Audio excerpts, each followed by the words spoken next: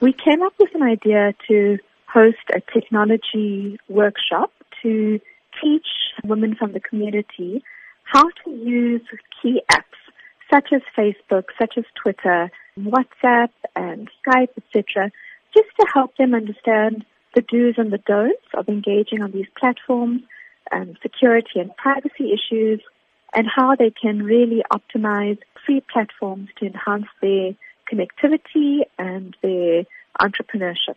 Do you believe that social media is a way of uniting women, helping them share ideas and grow not only themselves, but also even if they have home businesses? Absolutely. So what we see in East and West Africa particularly is that entrepreneurs are very, very effectively using mobile platforms to boost sales of their independent or group businesses, to connect to suppliers or connect to funders, and really to profile themselves in the market in a way that has even connected them to international platforms. Our work at the community level is not just to unlock these opportunities, but really to help people come out of isolation and connect to each other, connect to family who may live overseas, keep up to date with pictures of their grandchildren or their friends who are in other countries.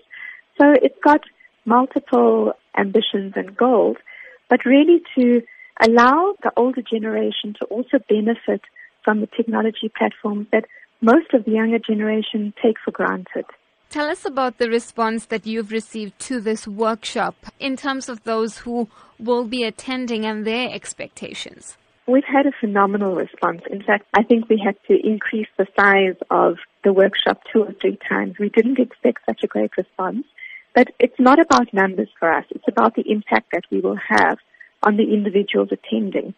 One of the unique elements of this workshop is that we're bringing the older and the younger generations together. So we've got a group of young girls at school and at university who are going to dedicate their time to work with the older generation in the workshop and hopefully create an event that allows a whole lot of new connections to be made